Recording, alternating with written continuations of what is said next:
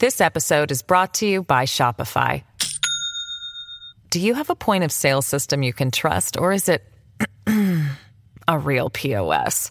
You need Shopify for retail. From accepting payments to managing inventory, Shopify POS has everything you need to sell in person. Go to shopify.com/system, all lowercase, to take your retail business to the next level today. That's shopify.com/system. Thanks so much for listening, everybody. Steve Scalise will be joining us at the bottom of the hour. He's a minority whip. He wants to be the majority leader. And we're going to find out in a few days if he can shock the world and do that. His leadership and Kevin McCarthy have to deliver it. We'll see what happens now. We also know 80 million of you have voted already. It's a staggering number. We got 159 million voting in 2016 overall. Now, does this mean just people voted early, or do we have a lot of first-time voters here doing this for the first time because they're so incensed about what's going on? Want to make sure Trump gets 4 more or he doesn't. I will say this. It's pretty clear. No one's excited about Joe Biden. They're excited about having Donald Trump out. That's why they're voting for Joe Biden. If you've watched his appearances, all the guy does is yell, never answers any questions. The softballs he gets are an insult if he thought it through. If people think you can't handle tough questions, they give you easy ones. That's insulting by trade. So we'll discuss all that and take your calls at 1-866-408-7669. President of the United States will be at 1 o'clock this afternoon. I think he's about to take off. He's going to be in Michigan today. Then at 4 o'clock, he is going to be in 4 o'clock Eastern time in Green Bay. Green Bay, Wisconsin, obviously. And it's going to be a smaller event because there's a Democratic governor there. And at 6:45, Rochester Airport in Rochester, Minnesota. That's going to be interesting, too. Because they also have a governor. I should say the governor in Minnesota is the one trying to limit the size. But what will happen is they'll have a smaller group, and then they're going to have a bigger group outside. So the president's smart. He'll dress the smaller group inside and then go outside and address the overflow. The crowds have been amazing. The passion that they had has been stunning. So let's get to the big three.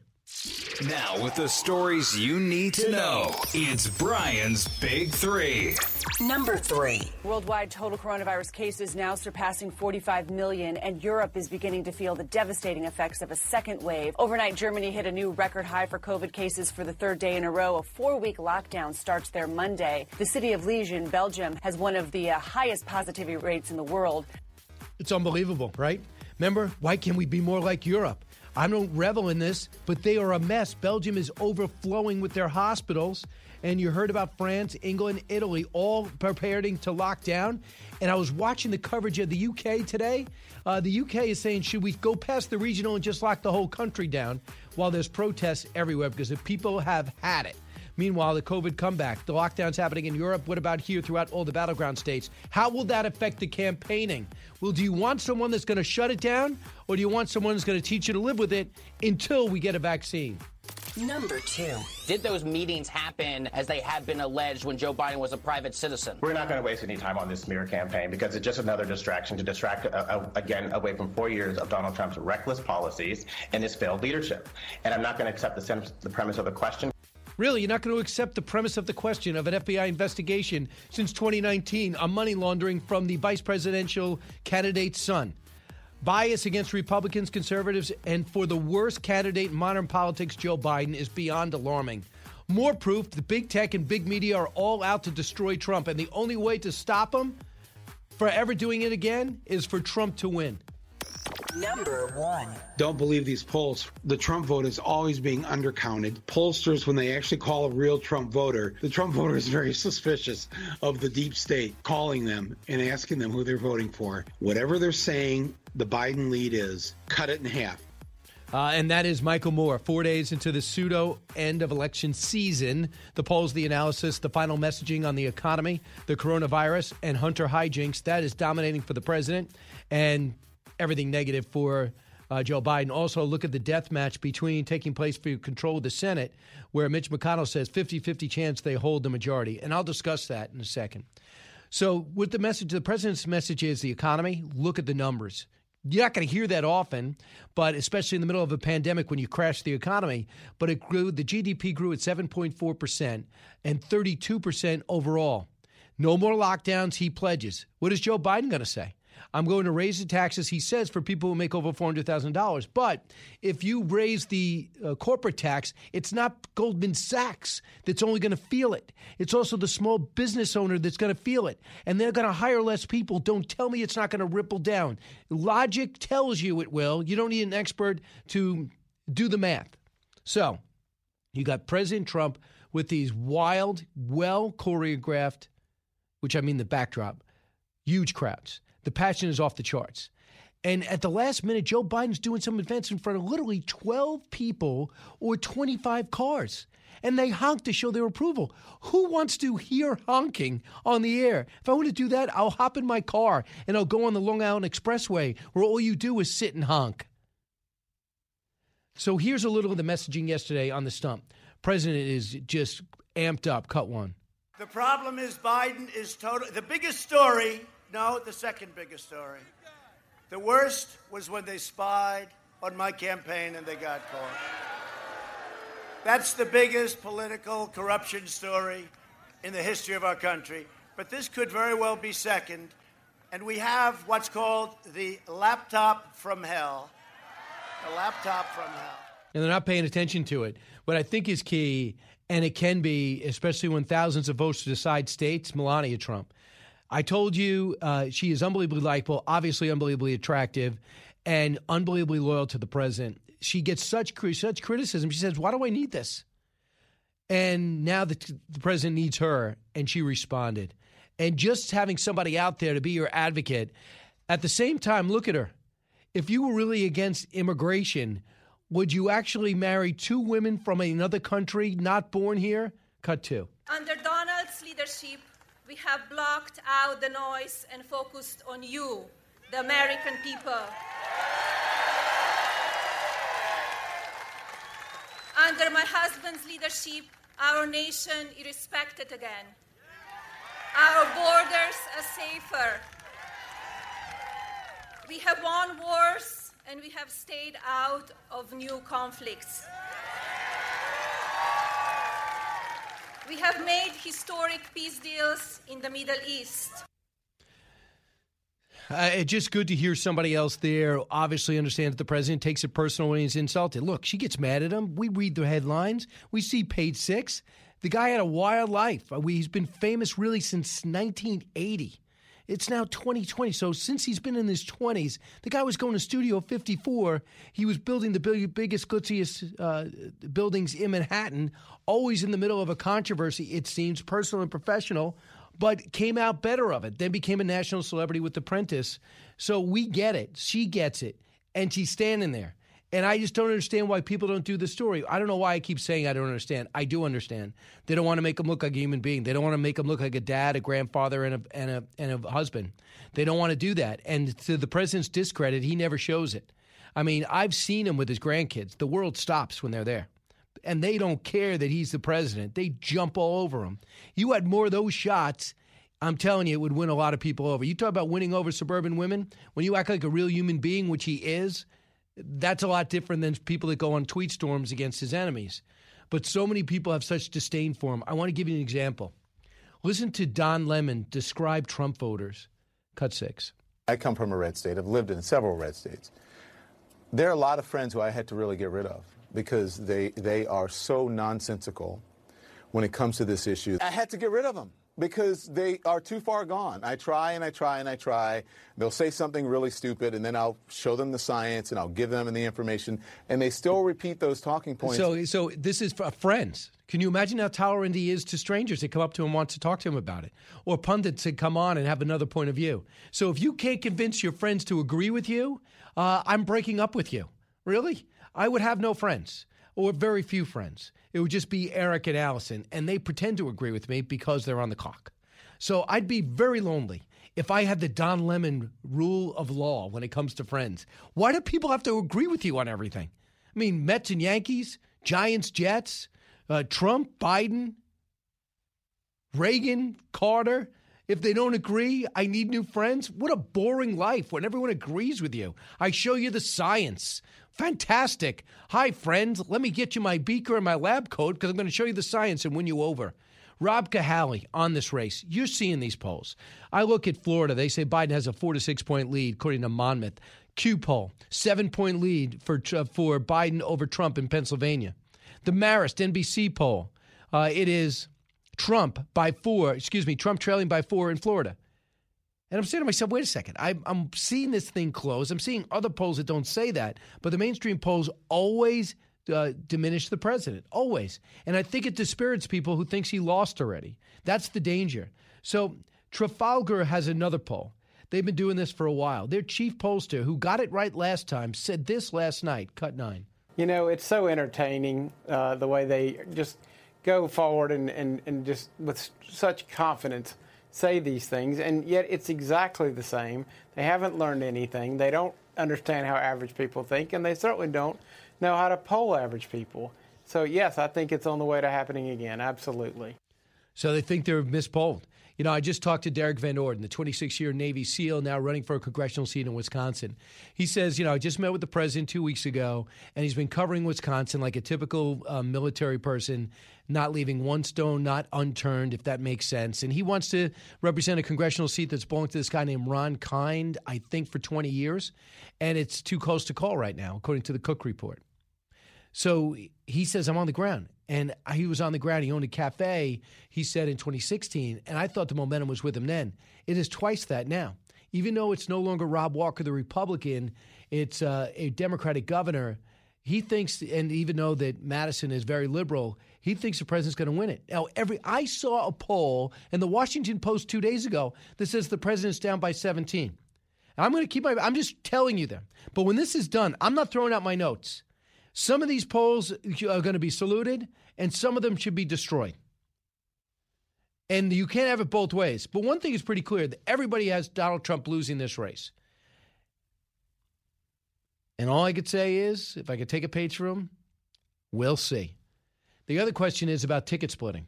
So are you going to be a Republican, be that upset with Donald Trump, and go vote for a Republican governor? A Republican senator and governor, but Republican senator. You know how tight these races are. You know how tight it is in Maine. You know how tight it is in Arizona. You know how tight it is in Iowa. You know how tight it is in North Carolina. You know how tight it is in South Carolina. So that will decide. There's 9 races they say are too close to call.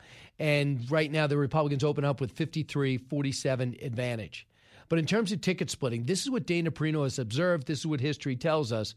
Are you going to go, I'm for Trump, and Trump carry the Republican nominee, or the people not going to like Trump and ignore the Republican nominee?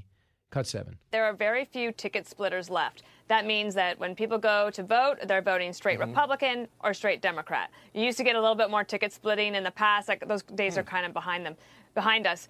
But President Trump in this last week, obviously he's working very hard to try to close this, and that could really help make the difference between a Chuck Schumer or a Mitch McConnell-led Senate next year. And that has everything to do with how the court is packed, the filibuster's present, Puerto Rico and Washington, D.C. become states.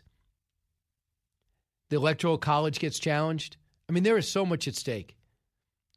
Not just emotion about where the country goes. 1-866-408-7669. I'll take your calls next. Also go through some of your emails. You'll listen to the Brian Kilmeade Show. Politics, current events, and news that affects you. Brian's got a lot more to say. Stay with Brian Kilmeade. This episode is brought to you by Shopify. Do you have a point of sale system you can trust, or is it a real POS? You need Shopify for retail. From accepting payments to managing inventory, Shopify POS has everything you need to sell in person. Go to shopify.com/system, all lowercase, to take your retail business to the next level today. That's shopify.com/system. As many of you know from your own life experiences, a life in so-called blue-collar work is something to be proud of. It is very rewarding to work that has impact on your friends, your neighbors, and your family's lives. Great successes can be had in the blue-collar career. There's no degree requirement for achieving comfort, peace, and freedom. While schools cut shop classes and funnel students into colleges, there are plenty of options for hard workers who are ready to take advantage of open positions. Many young people today assume that college is the only way to achieve success in life. That is not true. Let me introduce you to Ken Rusk. Ken spent his younger years digging ditches and working in construction. He never went to college. Instead, he made goals, planned, and worked hard for 30 years. Now, Ken is a successful entrepreneur with multiple businesses and revenue streams. In his national best-selling book, Blue Collar Cash, Ken shares his insights from over 30 years of working in blue-collar trades as an entrepreneur, mentor, and life coach. Now he's created a guide made specifically for you and your unique situation.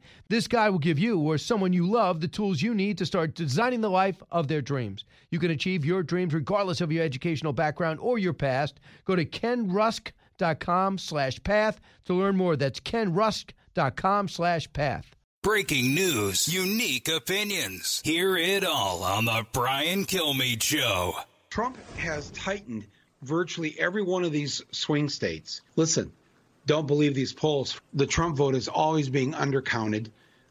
Pollsters, when they actually call a real Trump voter, the Trump voter is very suspicious of the deep state calling them and asking them who they're voting for. Whatever they're saying the Biden lead is, cut it in half right now in your head. Cut it in half, and now you're within the 4-point margin of error. That's how close this is. That's how desperately close this is. And what will it say if social media, every network, every cable network outside Fox is attacking you every single day, that 92% of the network coverage on Trump has been negative? You saw Twitter accounts being frozen for the New York Post, and now the acting director of the Border Patrol, Mark Morgan, when he tweets out something positive like we built 400 miles of wall and we are stopping sexual predators, coyotes and everything else from coming across, rapists from coming across, they disabled his account. They don't want good news about the president. And if he still wins, that is the only way to stop this. Jonathan, listen on WDBO in Orlando, Florida. Hey, Jonathan. Hey, Brian. How are you? Good, good. What's on your mind? Hey, thanks for taking my call. I listen to you every day, and you have a great radio show. You really bring the truth. But I'm a law enforcement officer in Central Florida, and all I got to say is if people believe these polls, they're out of their mind. And once this election comes out, they really got to pay attention to the fact that they can't be trusted or go back to the drawing board to figure out how we're going to do this. Second of all, yeah, I understand that people don't like President Trump and his personality.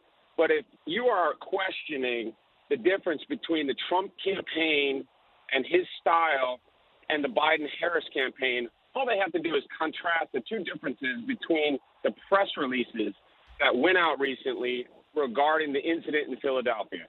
Granted, that was a tragic incident, and that needs to be dealt with, but let's wait till all the facts and the truth come out before we start stoking the fire of hatred, which Biden and Harris, they want to say that, hey, we're going to bring everybody together, but then they put out press releases like this, just stoking the fire and causing more riots. Yeah, absolutely. They're the worst, and they have no policy. And a little bit later, I'm going to read the Wall Street Journal. They say they will not endorse a candidate. But what Joe Biden has been is someone who bends with his party. When they were segregationists, he was for that. When they were pro law enforcement in the 90s, obviously with that crime bill, he was for that. When they became all about health care and socializing, he's for that. And then when he writes a draft for a platform which he should be dominating, he licensed it out to Bernie Sanders. So now he has the most liberal agenda maybe in Democratic or political history. He's got no particular policy imprint, they say, on the Democratic Party. Not one. The party has put their stamp on him. And they say the biggest risk for Biden is his physical and mental condition in the Wall Street Journal. He looks increasingly like an old 70. Out of the gates and ready to go. Hey, it's Hutton Withrow. Hot Mike is here on the Outkick Network. We've got your afternoon covered with the latest sports discussion, and it's available wherever you find your audio. Daily analysis and news. He is hot. I am Mike. Actually, my name is Chad. His name is Jonathan, but you get the picture. We're going to bring it every single day. Whatever you want to call us, we'll respond to. We just want you to respond to what we're dishing out every day. And while you're here, we hope you subscribe to the podcast, like, subscribe, and share. His campaign strategy of letting him out only once or twice a day, and his refusal to take any questions isn't reassuring. The truth is, American people don't know if Biden cleared deterioration from even 4 years ago is routine or aging or something more serious, which means we're electing Kamala Harris. Please sober up, people.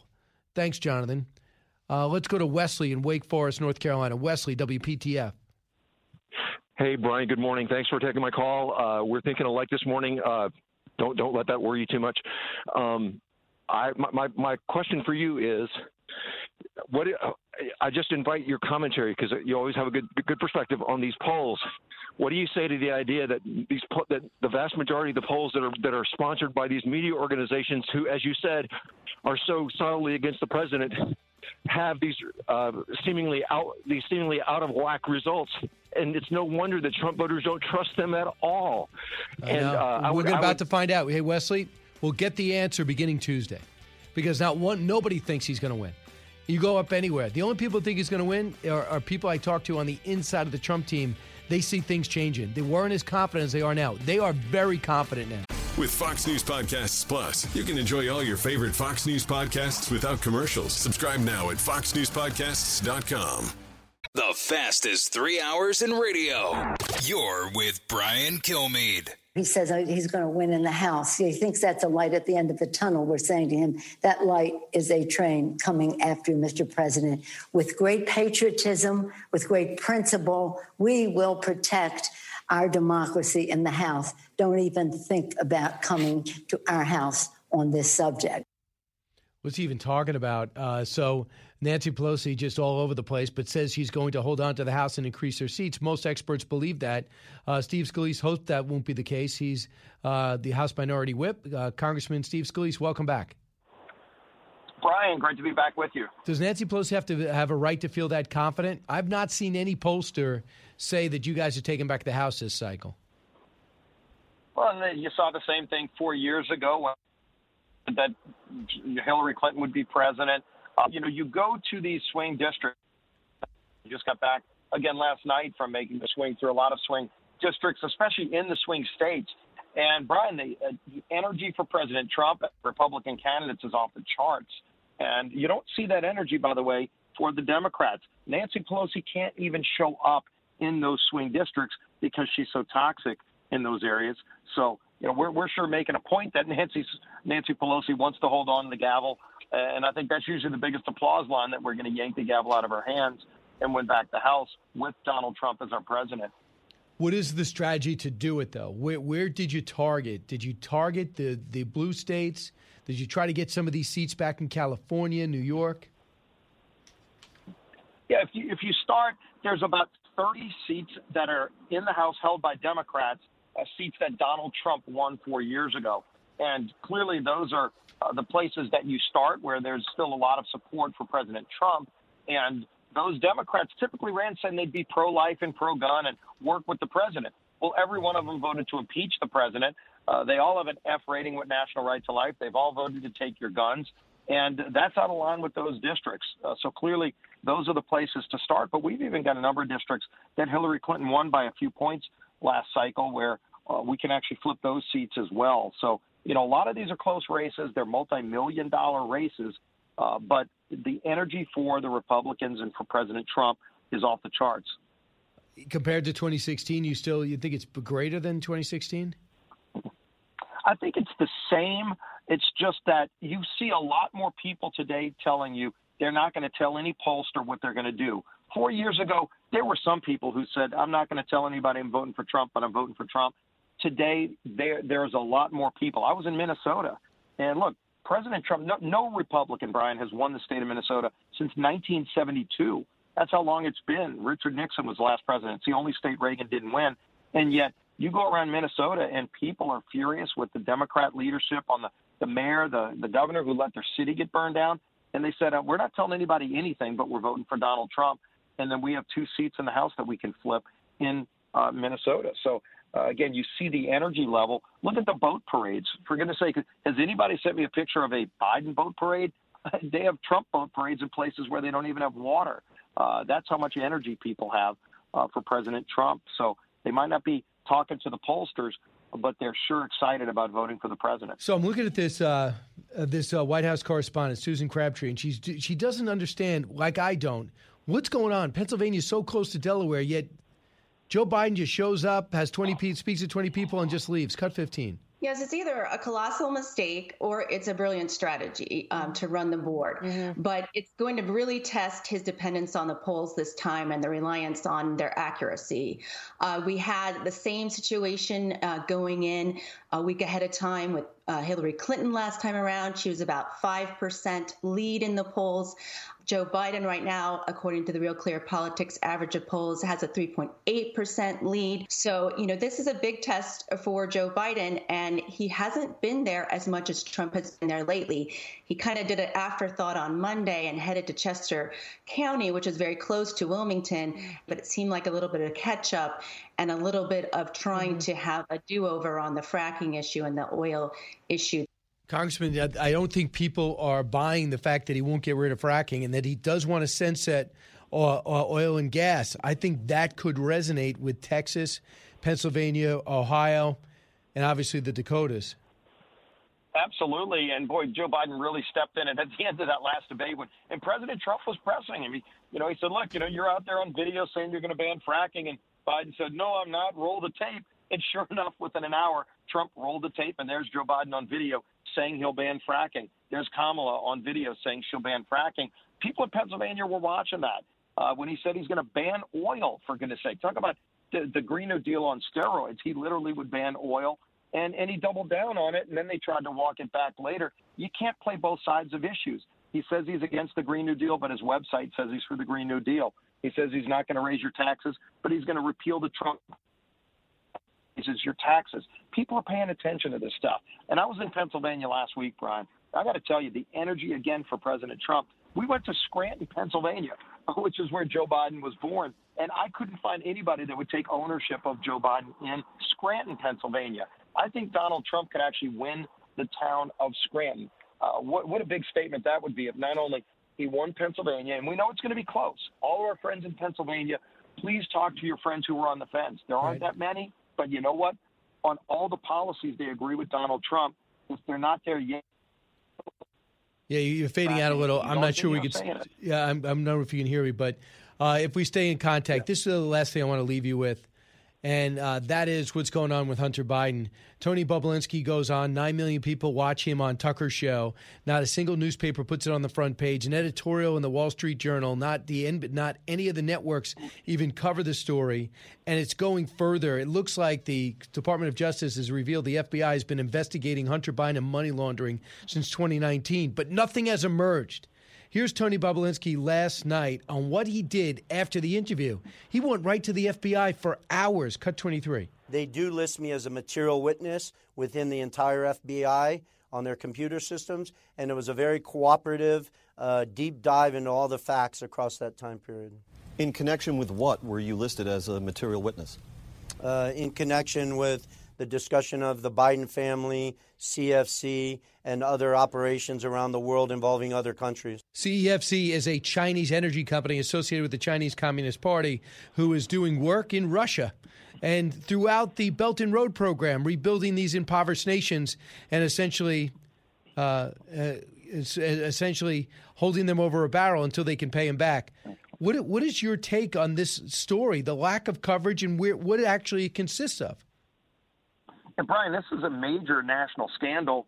The fact that the mainstream media is trying to cover it up, frankly, I think has given it even more energy. More people are paying attention to this than if they would have if it was just a one-day story and gone away, because it's not gone away. Look, they impeached President Trump over allegations that weren't this serious, and the allegations turned out not to be true. Here you've got a guy, how many people that are making something up call the FBI and say, I want to come talk to you about this? This is a serious, not only a serious allegation, it's a major scandal that a lot of people are paying attention to because the mainstream media is deliberately ignoring it. And good for Tucker to keep going after this story and to get it out there. Again, you see the Washington, not only Washington establishment, but in Hollywood and in the Silicon Valley elites trying to suppress it. Twitter banning you from tweeting a story from the New York Post. The New York Post was founded by Alexander Hamilton, It's no fly-by-night operation. I think more people started paying attention to that New York Post story. There's always challenges. So many people are watching Tucker. Right. And like, you heard Ted Cruz say the president should not be running on Hunter Biden. He brings it up, but it's not dominating. No. And it's certainly not picked up elsewhere. And you wonder why Nancy Pelosi brings up the 25th Amendment. It's not for Donald Trump. I think she's laying the stage for getting rid of Joe Biden as soon as we're getting into office. They don't want to keep Joe Biden around. So you believe they'll do an investigation of Joe? So if he's elected, you think they'll do an investigation of him? And he's just a vessel for the far left. The radical left is going to control the agenda. They're already writing. Look at his website. JoeBiden.com talks about the Green New Deal even when Joe Biden says he's not for the Green New Deal. It's his website. Of course he's going to embrace it and support it. Whether he believes in it or not, the far left's controlling the agenda for him already. They wouldn't have a problem with removing him if they could do it. So finally, my last question to you is, in every battleground state, coronavirus is rising. And it's going to summer levels. And we see what it's doing in Europe. We see what it's strangling Melbourne in Australia. How does the president's message resonate with states like Wisconsin and Minnesota where the numbers are going up? You know, what people are looking at, number one, you look at the death rate, and they actually know how to treat people. Today, if you walked into a hospital with COVID-19, with underlying conditions, you have a much higher chance of walking out alive than if you walked in 4 months ago. That's because science is advanced. President Trump's led the initiative to get a vaccine, and we're probably weeks away from multiple vaccines being approved. Doesn't mean it's not around. It just means we now know how we can safely get back to our way of life. And you got to open the economy. People are dying, by the way, Brian, from having the shut-in going on. People are dying from opioid abuse, overdoses, suicides at record levels. Kids that are being denied the ability to go in the classroom and learn again are being left behind and are being denied their future opportunity because of some of these shut-ins. So we know it's out there. We know we're confronting it. Let's let science keep advancing like it is, and then let's safely reopen our economy and our schools at the same time. You think the president wins again? I think he does, and I think it's just like last time. There are a lot of close states. I'm not saying it's going to be a blowout in any of these swing states, but the energy level in Pennsylvania, in Florida, where I was just 2 days ago, in North Carolina, in Minnesota, and Ohio, and Michigan. I mean, it's tremendous enthusiasm for the president. They'll be close states, but I think in the end, his enthusiasm level is off the charts. There's no enthusiasm for Joe Biden because people know he's being controlled by the radical left. All right, Congressman Steve Scalise, thanks so much. Best of luck. Great being with you, man. Stay healthy. 1-866-408-7669. Back to wrap things up this hour, but not by a long shot on this show. Don't move. It's Brian Kilmeade. It's the Hammer Time Podcast. Fox News Channel's Bill Hemmer takes you one-on-one with engaging personalities covering the critical issues of the day. Find Hammer Time now by going to foxnewspodcasts.com. America's listening to Fox News. The talk show that's getting you talking. You're with Brian Kilmeade. We're going to get the Florida result early. We think we're going to get a lot of results in that 7, 8 o'clock hour from Florida. And just remind you what happened in 2016 and what we could tell from that vote that came in Florida in 2016. Think along the Gulf Coast in Florida when you saw at 7:45, 8 o'clock on election night 2016 that Donald Trump was running 10, 15 points better in these counties than Mitt Romney had 4 years earlier. He was hitting levels you didn't think a Republican was going to hit in terms of support. He was seeing turnout levels you didn't think a Republican was going to be able to create. You saw that along the Gulf Coast. It told you, A, that Trump had a shot to win Florida, certainly, which he ended up doing. But it also told you, wait a minute, who are the older white voters who live along the Gulf Coast, who have moved to the Gulf Coast of Florida? Oh, they're from Wisconsin. They're from Michigan. They come down from the Midwest and they retire to the Gulf Coast. So if you're seeing that surge along the Gulf Coast of Florida early for Donald Trump, it told us in 2016, look out for it in a couple hours when we start getting those votes from the Midwest, which is exactly what happened. So that's a little bit what took place last year at this time. And we're coming up on this again. We're 4 days in, 80 million people have voted. Hopefully there are places like Florida where they can start counting already and get ahead of the game. But I'm a little down on getting a verdict by November 4th because North Carolina is allowing 3 days afterwards for ballots to come in. That's just an invitation for problems. Listen, you're listening to me right now. If you have to mail in your ballot, mail it in today. What are you waiting for November 2nd for? Doc, you listen on WOKV in Jacksonville, Florida. Hey, Doc. Hey, contrary to the popular belief, the Democrats do not own the black vote. They are waking up in droves, but you got to keep speaking the culture. We're not talking about defund the police no more. You got to keep nailing that in, because now they want us to vote for the top cop. You remember defund the police? See, Kamala Harris is the one who's actually running. So you remind the black culture that you're voting for Kamala Harris, the top cop. And then I want you to understand Black Lives Matter and black thugs are completely different. The black thuggish community is about 80% Trump. 80% Trump. They know what's happening. And they remind them, remember when Obama said jobs, shovel-ready jobs? Obamacare killed a lot of jobs where black people had to work 2 and 3 jobs. We keep speaking that language. It's waking the black culture up. Thank you so much, Brian. I appreciate you, my brother. Here you go. Get him, Doc. Tommy, Pennsylvania. Tommy. Hey, Brian. Love your show. So what are things like on the ground there? Where in Pennsylvania are you? Where is Charlotte? Where in Pennsylvania are you? I'm in Old Forge, Pennsylvania. That would be Joe Biden's, I guess you would say, backyard. Scranton is my neighboring town, and Lackawanna County is what Scranton resides in. So tell me how it felt in 2016, and tell me how it feels now. The enthusiasm in 2016 was there, but today the enthusiasm is even higher for Donald Trump. No matter where you go, there's Trump signs, there's Trump stores. There's no Joe Biden signs. I mean, there's a select few, I guess you would say, in his area, Scranton. Mm-hmm. But outside of that, I mean, this is a majority small business area. Even my town is a small business area. And the enthusiasm when President Trump came to Old Forge was something like I've never seen in my life of living in the town. I mean, and Old Forge is it's a primarily Democratic town.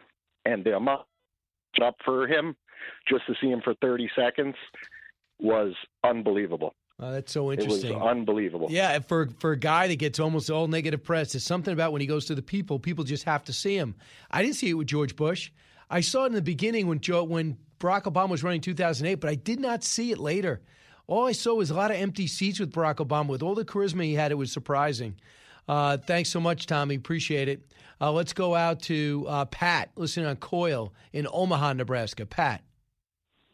Hey, Brian. I was going to tell you, you spoke at the Scottish Rite Temple in Omaha, about a year ago? Yep. And so Trump was here Tuesday night. We were going to go about 7 blocks to the east in downtown. The traffic was a gridlock at like about 5 o'clock, 5:30. You couldn't even get close to the airport, 29,000 people. And you remember how far away the airport was from where you were at? Yeah, so I'm just saying, I don't get the polls. I don't understand. I mean, if you would have, you wouldn't believe it. I mean, hey, Pat, how big a deal was not having a ride back from the airport? Are people angry?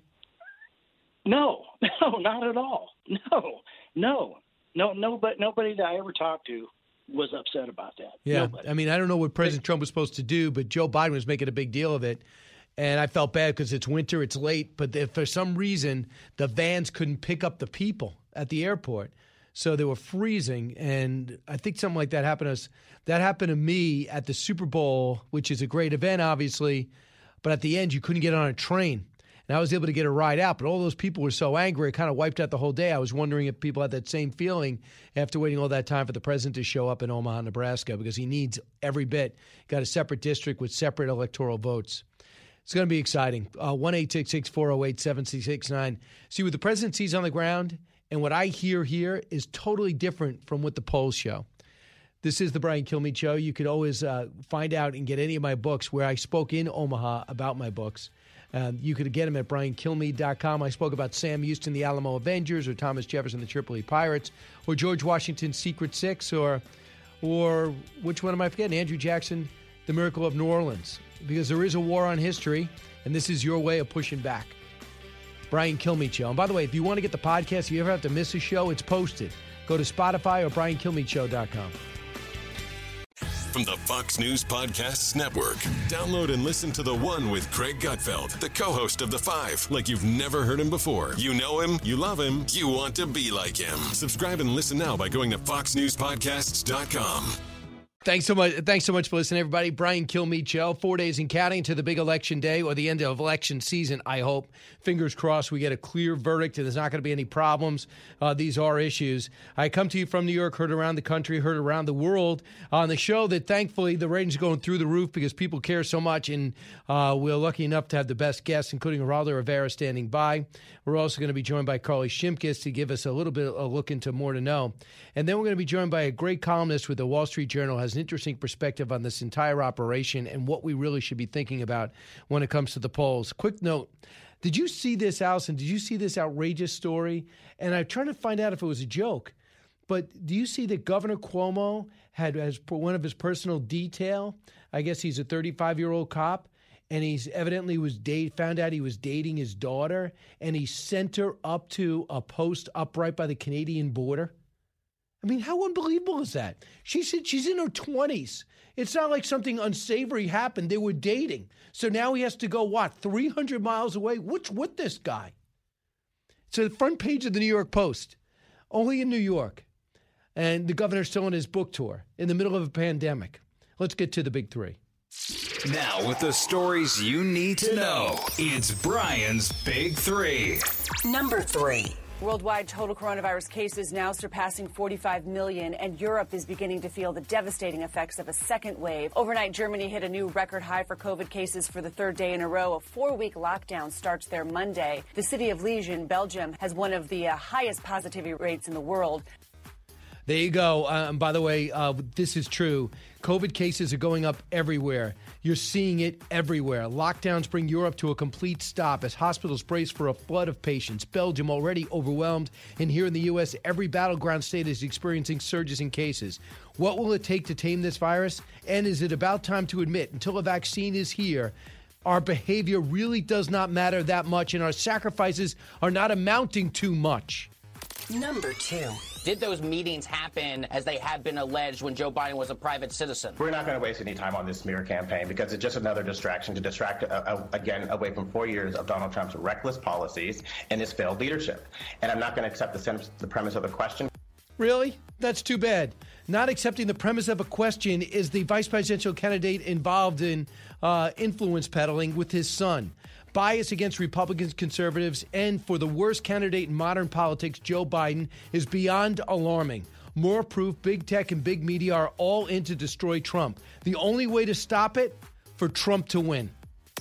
Number 1. Don't believe these polls. The Trump vote is always being undercounted. Pollsters, when they actually call a real Trump voter, the Trump voter is very suspicious of the deep state calling them and asking them who they're voting for. Whatever they're saying the Biden lead is, cut it in half.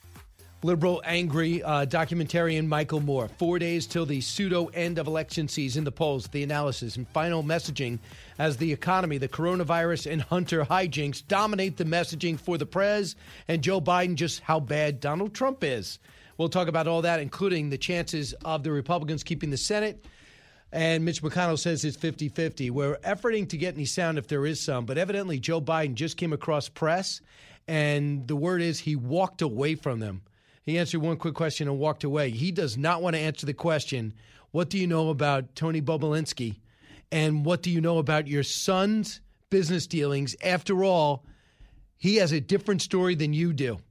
And when you run on integrity, that's the issue. Joining us now, Geraldo Rivera. Geraldo, do you think Joe Biden's going to be forced to answer that question sometime in the next 4 days? I think he'll be sure to answer the question sometime in the next 4 years. I think they'll do everything they can to delay, avoid being confronted, continue to denigrate the story, ridicule the story, not deal with the substance. For instance, they've not even answered the question. No one in the Biden camp has answered the question whether the computer found was indeed Hunter Biden's. And the second question is, if the computer is Hunter Biden's, are the emails and texts contained in the computer, are they legit? Now, no one's denied that they're legit. No one's denied the computer is Hunter's. But that, why not? And the Republicans can continue to raise a stink about it. But the Democrats are counting on, just waiting waiting it out, just toughing it out, ignoring the reporters for 4 days, and then once he's elected, if indeed he is, then they can deal with it. The pace will mellow out, and they'll deal with it sometime next year. But it's infuriating. The worst thing by far isn't the Biden's conduct, as you alluded, Brian. The worst thing by far is how New York Times, Washington Post, CBS, NBC, ABC, Associated Press, how they've all given the Biden family a pass on this Bobulinski story, that they've not even been they haven't gone into investigating the computer or its contents either. They don't care. They ignore the story. It's the only place you've seen it is on Fox News or on the opinion pages of the Wall Street Journal. It's shocking. It's outrageous. It's scandalous and very frustrating, Brian. But what does it tell you that Tucker got 8 million viewers 2 days in a row because people are interested in that story? What does it tell you that the New York Post is getting all this focus because they've been locked out of their own Twitter account? Does that hearten you at all that the American people do not like the stiff arm? Yes. And bravo, New York Post. I should have led with them as the leading maverick in the media world, where they absolutely went with the story and did it in their own flamboyant style. So that's great. Now the question is, will it make a difference? I don't know. I think that what's happening is the president has tremendous energy right now, maybe ill-advised masks and so forth with these big rallies, but they certainly have zest. They have energy. They have diversity. They're rambunctious. They love the guy, and he's bouncing around. It's amazing for a 74-year-old guy. Biden, on the other hand, is having these so carefully controlled rallies. He's covered religiously by CNN and MSNBC. Fox puts him on too, so he can make a speech, pretending there's a crowd out there, and really there's 26 people in a parking lot. But I think that Biden is losing energy. Trump is gaining energy. I think that I think Michael Moore is right. I think there's a real undercount of the Trump vote. I mean, if you get a call, you're going to say, I'm for Trump, and someone's going to say, what, are you kidding me? So it's better to lie or to dissemble or to avoid the question completely. So I do believe that it's a lot closer, and I think that the three states will be Florida, Pennsylvania, and here in Ohio, Brian.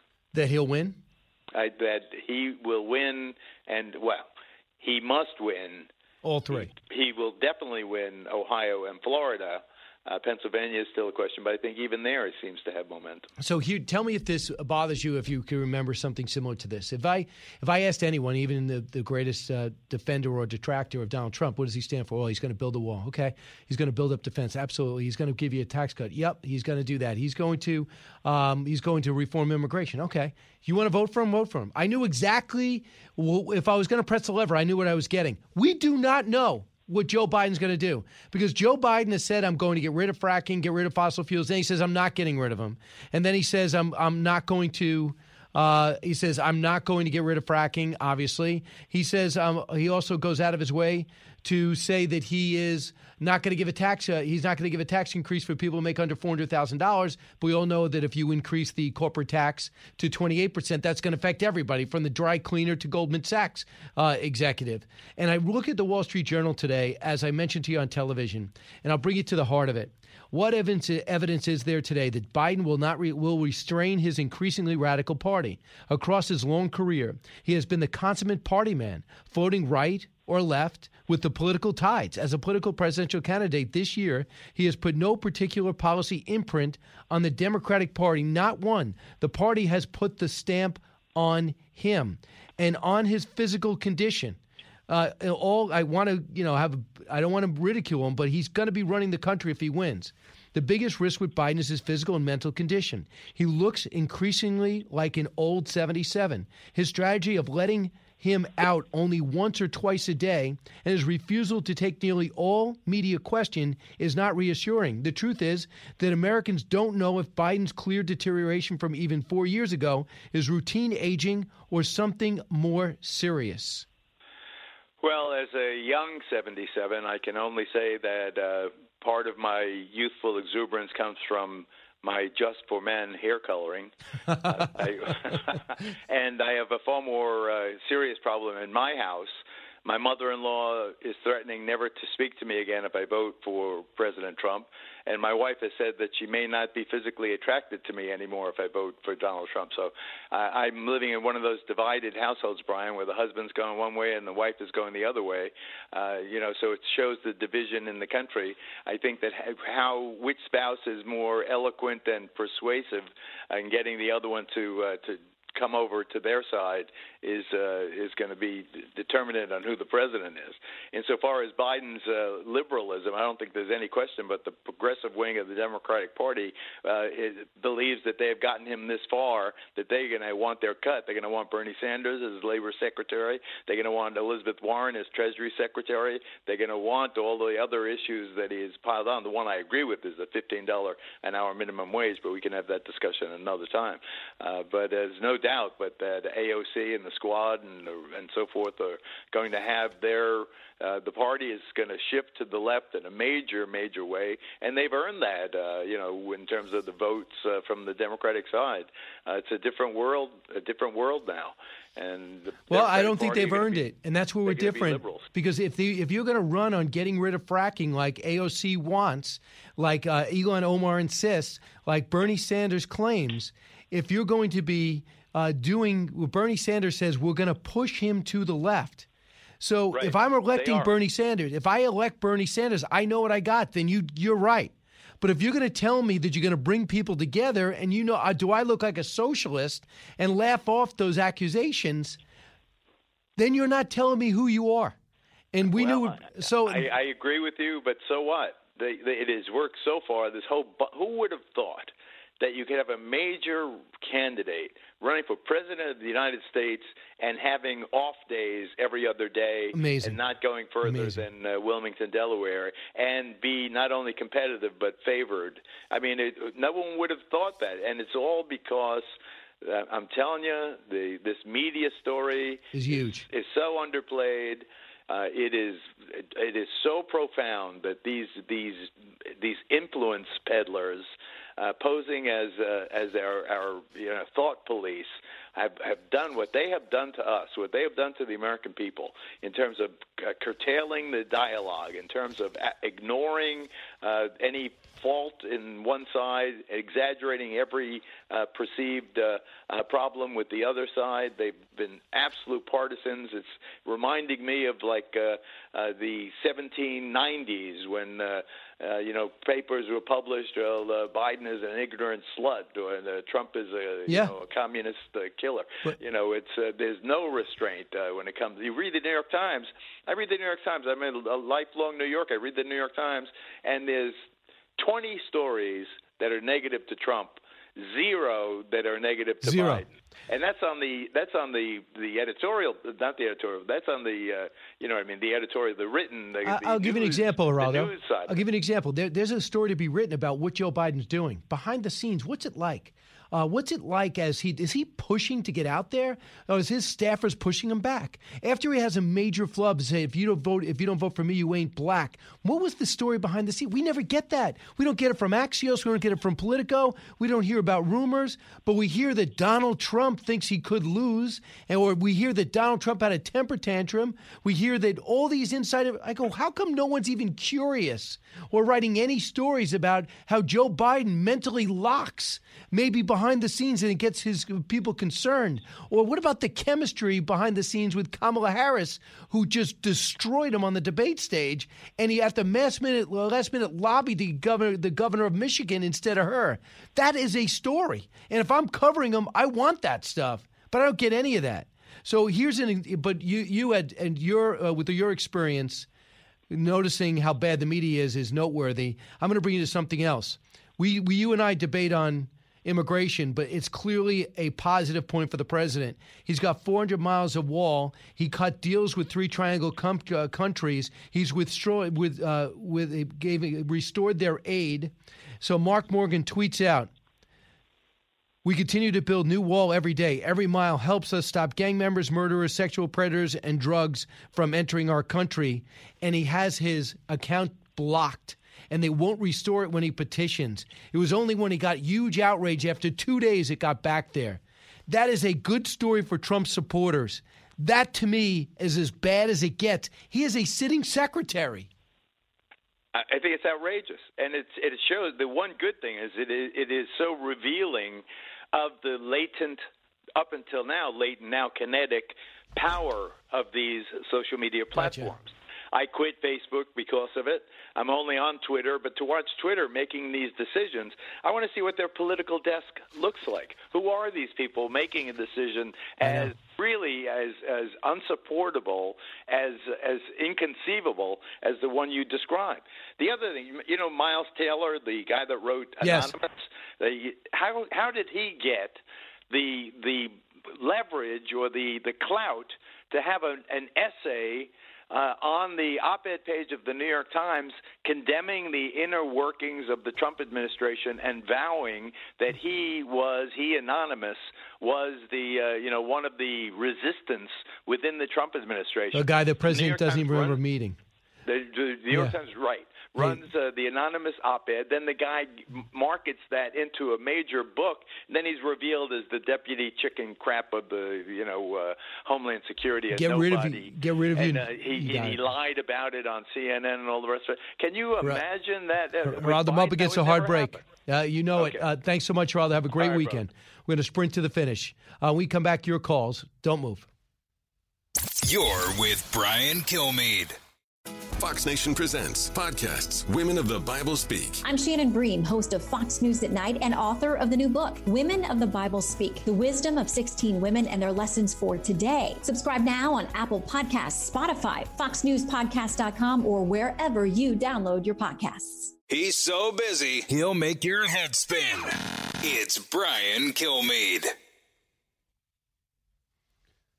Welcome back, everybody. Let's try to squeeze in a quick phone call. Mike from Charlottesville, Virginia. Hey, Mike. Brian, can you hear me? Mike, you're on. Hey, good morning, and thanks for taking my call. Big fan. Big question here is, where is William Barr in all this? Yeah, your best answer on that. I don't know. I think that he doesn't want to seem too overtly political, but the FBI is investigating. I don't know what they're doing. I got 2 contacts in the FBI. I wrote them both last night, and both did not write me back. They both asked me, what do you need to speak about? And then when I told them, because I was honest, they have not called me back. I don't understand why they wouldn't be investigating this, especially when you have a willing witness with a great reputation in Tony Kobolinsky. But the fact that they sat with him for 5 hours is big. And their boss is the Department of Justice, William Barr. Listen, I have great faith in him. For the President of the United States to even be critical of him, I think it's crazy because he's been their MVP. When you saw a real attorney general as opposed to what Jeff Sessions was, which was a nice man but way over his head, I think the president would be great. If he wins, he should keep him around. And then they'll be looking into getting Michael Flynn free and really finding out what the Durham report reveals. But they're desperate to try to keep the judiciary branch away from the political branch. Living the Bream is a podcast hosted by Fox News Channel's Shannon Bream, sharing inspirational stories, personal anecdotes, and an insider's perspective on actions and rulings from the High Court. Subscribe and listen now by going to FoxNewsPodcasts.com. America's listening to Fox News. Information you want. Truth you demand. This is the Brian Kilmeade Show. The debate last week with Donald Trump, he said, we're rounding the corner. It's going away. We're learning how to live with it. No, he expects us learning how to die with it. That's what I told him. He's doing nothing. We're learning to die with it. Donald Trump has waved the white flag, abandoned our families, and surrendered to the virus. Let me just tell you, someone should tell him he's got a microphone already. He doesn't have to scream at us every day in the few times he does speak. David Gelernter works full-time at Yale. He was computer science, but he wrote a column in the Wall Street Journal today, and I wanted to speak to him about it. The headline tells it all. Joe Biden's COVID fairy tale, that what he would do is anything much different than what the president's doing. And, David, thanks so much for joining us. Sure. David, first off, you're not saying the president's been perfect, but you're trying to say that what Joe Biden's presenting is not different. Right. Well, really, he's presenting nothing at all. But we conclude from what he's saying that what he would do is exactly what the president has done. It's very hard to make him out. I mean, he doesn't have a lucid plan. But that's what we conclude. He has no new ideas, certainly. He has no strategy in mind other than what the president has already put in place, successfully, by the way. So you talk about, for example, he'd have much more credibility. Tell us what you do different, but also salute what's working. Operation Warp Speed is working. The stats aren't lying. We are on the precipice of having maybe 3 vaccines ready to go, and they're all pre-made, for lack of a better term. So if one gets the green light, we already have it produced. This is stuff that Donald Trump didn't come up with himself, but he empowered the people to think out of the box. Right. Even the New York Times has noticed that Warp Speed has been an enormous success. New York Times being essentially the center of left liberal thought in this country. So there's no way to argue with it. The president laid out a plan, and the plan is working, and we still have a lot to handle, a lot to deal with, but we've got a way to do it. We've got a way to move forward. That proves that it can cut down the mortality rate, it can cut down hospital admissions, and in general be a success. Right. So as we're seeing overseas, you could do everything and you do the opposite of us. And, man, I wish we were like Angela Merkel. And look at Macron, seems got a hold of it. And Italy was so bad. Now they're eating out and they're enjoying their life again. And I'm watching international news, and things have gotten worse in all those nations. Might it be an ounce of humility to the critics who sit on the sidelines as if this pandemic doesn't come by once every 100 years? Well, humility is not part of the vocabulary of the left. To apologize or to look back self-critically is something that conservatives do all the time.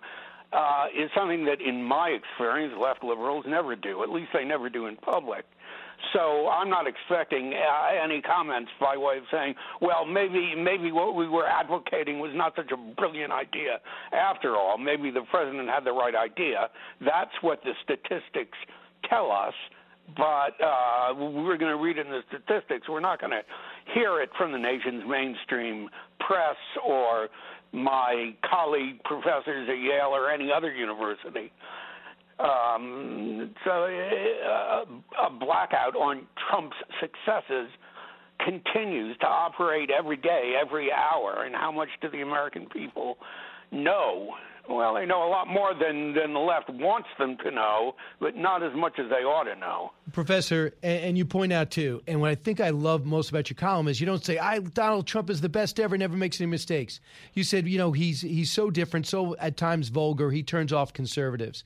Other times he can be reckless. Sometimes reckless ends up in a good way, and sometimes maybe Amy Coney Barrett, with no one wearing masks, opens people up with this nomination, opens people up to getting the virus, and he ends up in Walter Reed. You get that. But absolutely. He's a human being. He's not faultless, but you have to add these things up. Yes, people got COVID at the Amy Coney Barrett thing, and some might have died. On the other hand, a peace treaty in the Middle East is a huge thing. And a roaring economy at the beginning of his term, and the economy he's rebuilding now are gigantic things. It seems to me they just enormously overshadow a fairly minor spike in the disease. The spike is terrible. We all want it to go away, but to focus only on the disease and not on the life of the United States as a whole is preposterous. So, Professor, you're over at Yale, where most people probably are not giving him a fair shot. They just don't feel he's worthy for the office. Am I right? You can say that again. Yeah. So the fact that you're open to it and you're calling balls and strikes, you're pretty much an anomaly. In your lifetime, have you ever seen a press more in the tank for a candidate that has so little, or just for any candidate, whether it's ignoring the Hunter Biden story or ignoring the insanely good numbers that came out about the economy yesterday? Well, to be honest, there was a level of hysteria in the pro-Obama years that I don't think could ever be overtopped. But if it could be, it's getting matched and beaten by hysteria, pro-Biden hysteria. When the man is so vacuous, has said so little, we have no idea what he will do. We'd have no idea why he wants to be president. He tells us nothing, projects nothing. Let him back to his basement and go back to sleep. He is a nonsensical candidate. He is. And as the president says, how can I lose to this guy? He's the worst candidate ever. How am I ever going to deal with it? It's going to be pretty obvious when Facebook, Twitter, and Google make sure of it. When every network goes out of the way to make it happen. When you need a microscope to read the New York Times to see anything remotely positive about the president. And when people aren't as into it as we are, average people, to a couple of kids, 2 jobs, worried about the pandemic, they're not drilling down like we're doing. They pick up the paper, they hear the news, they go, wow, this guy must be terrible. Why would he even consider running again? Right, but at the same time, why do conservatives are too passive and too lazy? They need more people like you in conservative news environments. They need a new Twitter and a new Facebook. It's easy to do. We invented Twitter at Yale. It's not or we built the first Twitter-like stream. Let me put it that way. In the mid-'90s, the software is easy to develop. The idea is easy for anybody to understand. Facebook is a mess of a system. It's easy to build a much better one. So why are we just sitting around and not doing this? I mean, there are plenty of engineers, there are plenty of scientists and technologists who understand what's going on. A minority, obviously the great majority, are left liberals, but that still leaves many, many bright people and brilliant people in the scientific community who could get us going if they had the support from the conservative community, the funds they need to build new companies or whatever institution they're going to build to create new social networks. The world is waiting for an alternative to Twitter and Facebook, and it could be out there in a matter of months. What are we waiting for? I mean, we've seen a catastrophic election cycle. I think Trump will win, but why should it have been this close? We've allowed ourselves, public airwaves, public internet to be swamped. I mean, we built the internet with our own money, with the federal tax dollars. Why is it dominated by these bizarrely far-left voices? I hear you. And on top of that, too, how ironic, the president made Twitter. It was the president's tweets that put Twitter on the map. It made everybody get on Twitter. How could you cover the president and not get on Twitter? And they froze his account 65 times. They haven't frozen the Grand Ayatollah's account. Not one Democrat has had their account frozen. But the Border Patrol the Border Patrol secretary, director of Border Patrol, he got his account frozen for pointing out they built 400 miles of wall. It's crazy. The craziest thing is not that Twitter is insane. We've known that for a long time, although it's never been as insane as it is now. The crazy thing is why we don't build another Twitter. You got it. This is no good. It's corrupt, fundamentally corrupt. Supersede it, build a new one. It's fascinating talking to you, Professor. Thanks. Dr. Anthony Fauci is lauded. I mean, he reminds me of everybody's uncle. I'm half Italian, and he reminds me of somebody that I would see every holiday. Seems like a wonderful guy. Seems like Phil Rizzuto. But please stop telling me that he says something that helps me. He said the same thing gradually over the course of 3 months. And listen to him yesterday. He actually governs by interview. Cut 30. If we get a vaccination campaign and by the second or third quarter of 2021, we have vaccinated a substantial proportion of the people, I think it will be easily by the end of 2021 and perhaps even into the next year before we start having some semblances of normality. Well, his ideas are strictly conventional, and he doesn't understand that the public mood is one element of how we handle this pandemic. If we're going into it frightened to death and looking forward to more catastrophic months ahead, we're going to do far less. We're going to be far less effective and vigorous in combating the disease than if we have a guy like Donald Trump saying, look, it's been bad. He never denies that it's been bad, and it's going to continue to be bad, but we've made an enormous lot of progress, a huge amount of progress, at a rate no country has ever made it before in developing new treatments and in making extraordinary strides toward the vaccine. If we look at how far we've come, we're going to be optimistic about the future, not grim and determined to see more disasters around the next corner, which is what the left wants to do now as we approach an election. Afterwards, they may tell the truth, or they may not, depending on their mood. But they're transparent now. It is amazing that they are so shameless. They've always been leftist, but the fact that they don't care.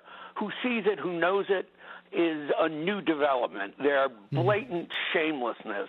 And again, really, it's shame on us for not making competing media, which we know we can do. Got it. I mean, we've got Fox, for example. There are software companies that are not dominated by lunatics. Not very many big ones today, but it can be done. We know how to do it. Let's do it. What are we waiting for? Yeah, Yale professor, Yale professor David Gelernter, thanks so much. Read his column today and every day. Joe Biden's COVID fairy tale. Professor, thanks again. Thanks to you. Many thanks. Go get him. When we come back, Carly Shimkus lets us know that we need to know more. Expanding your knowledge base. It's Brian Kilmeade. New from the Fox News Podcasts Network. My name is Kennedy, and welcome to my podcast, which will, I humbly say, single-handedly save the world. You're welcome. It's Kennedy Saves the World. Subscribe and listen now by going to foxnewspodcasts.com. From his mouth to your ears, it's Brian Kilmeade.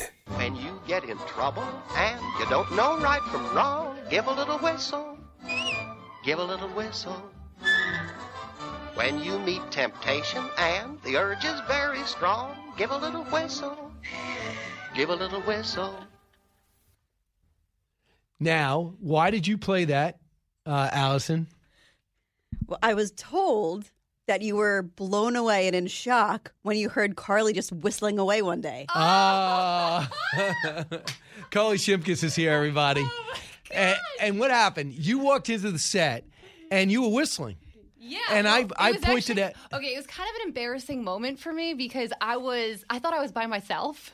And then I was we were in the green room. Yeah. I was in the green room because it's so early. There's not a lot of people around. And so I was whistling and making coffee. And then all of a sudden I hear, you whistle? It's like, I don't like whistling, but I never saw a woman whistle. Women don't usually whistle. Yeah, it's kind of a habit. I whistle a lot. That means you are happy. I guess it's sort of a sign of happiness. It's a habit. But yeah, I was happy in that moment. But yeah. All right, BrianKilmeade.com. Tell me if you whistle and tell me if you're a woman. All right? Okay. Let's get a poll going. Let's find out if there's even ladies. more to know.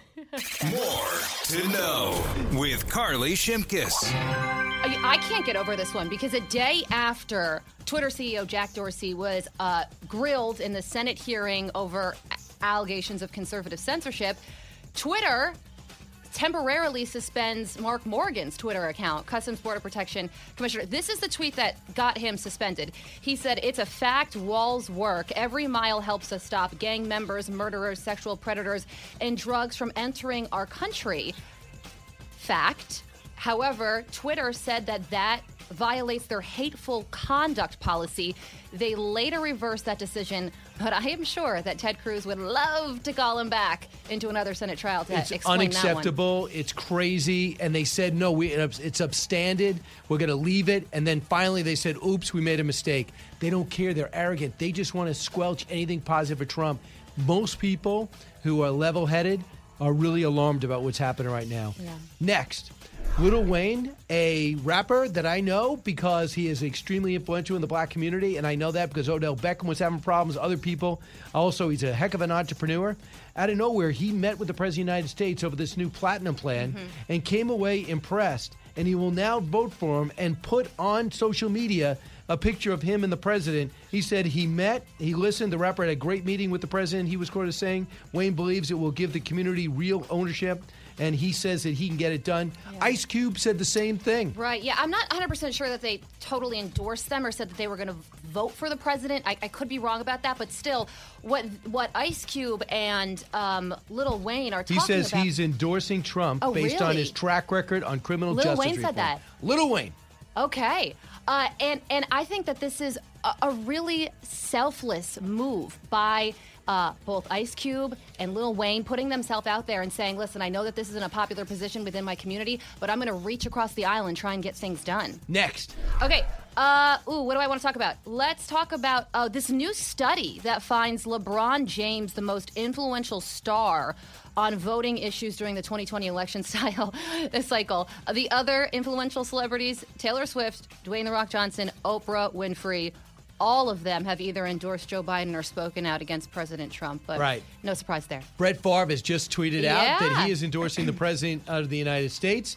We'll see. Influential. If Joe Biden still loses with the biggest people in music and in movies, Jay that's Cutler a big story. Also endorsed President Trump. Yeah, Jay Cutler, the former standout quarterback with Chicago. Next, Scarlett Johansson and Colin Jost got married in a private ceremony. She is 2 years older than him. Do you think that's going to be a problem? 2 years? 2 years. Are you asking me seriously? Yes. No, I don't think that will be a problem. She's beautiful. I think she's one of the most beautiful people in the world. They bought an iconic 4-bedroom crib there for $4 million back in 2018. Those so must they've be been really living nice with bedrooms. each other. Yeah, they must be really nice. Holy cow. Oh, this is such a cute story. A Virginia 7-year-old gets the best treat this Halloween after dressing up as Alex Trebek. So the game show host shared this sweet message with the boy on Facebook, writing, Evan, seeing you in your costume made my day. Thank you for making me smile. So this young boy has multiple disabilities, is nonverbal, but his parents say that when Jeopardy comes on, he lights up. That's fantastic. I love that. Alex Trebek. I could cry. I'm weirdly emotional about this right now. I might need to step outside. You are in touch with your emotions, Carly. That's nothing to be ashamed of. I am. Have a sensational weekend. I'm going to go ahead and whistle on out. You better. Jason in the House, the Jason Chaffetz podcast. Dive deeper than the headlines and the party lines as I take on American life, politics, and entertainment. Subscribe now on FoxNewsPodcast.com or wherever you download podcasts. Thanks so much for listening, everybody. It's the Brian Kilmeade Show, coming to you from New York and heard around the country, around the world. We are going to have Shannon Bream in a matter of moments. She's been killing it at 11 o'clock Eastern time with her show. I watched the repeat. It's virtually the same thing at about 3 in the morning. It helps me get ready for this show. And for Fox and Friends, Will Cain at the bottom of the hour, all coming your way. We're following the breaking news. We watched Joe Biden answer one question and just basically storm away from a bunch of reporters. He knows as soon as this thing gets unscripted, somebody with courage is going to ask him, is that your son's laptop?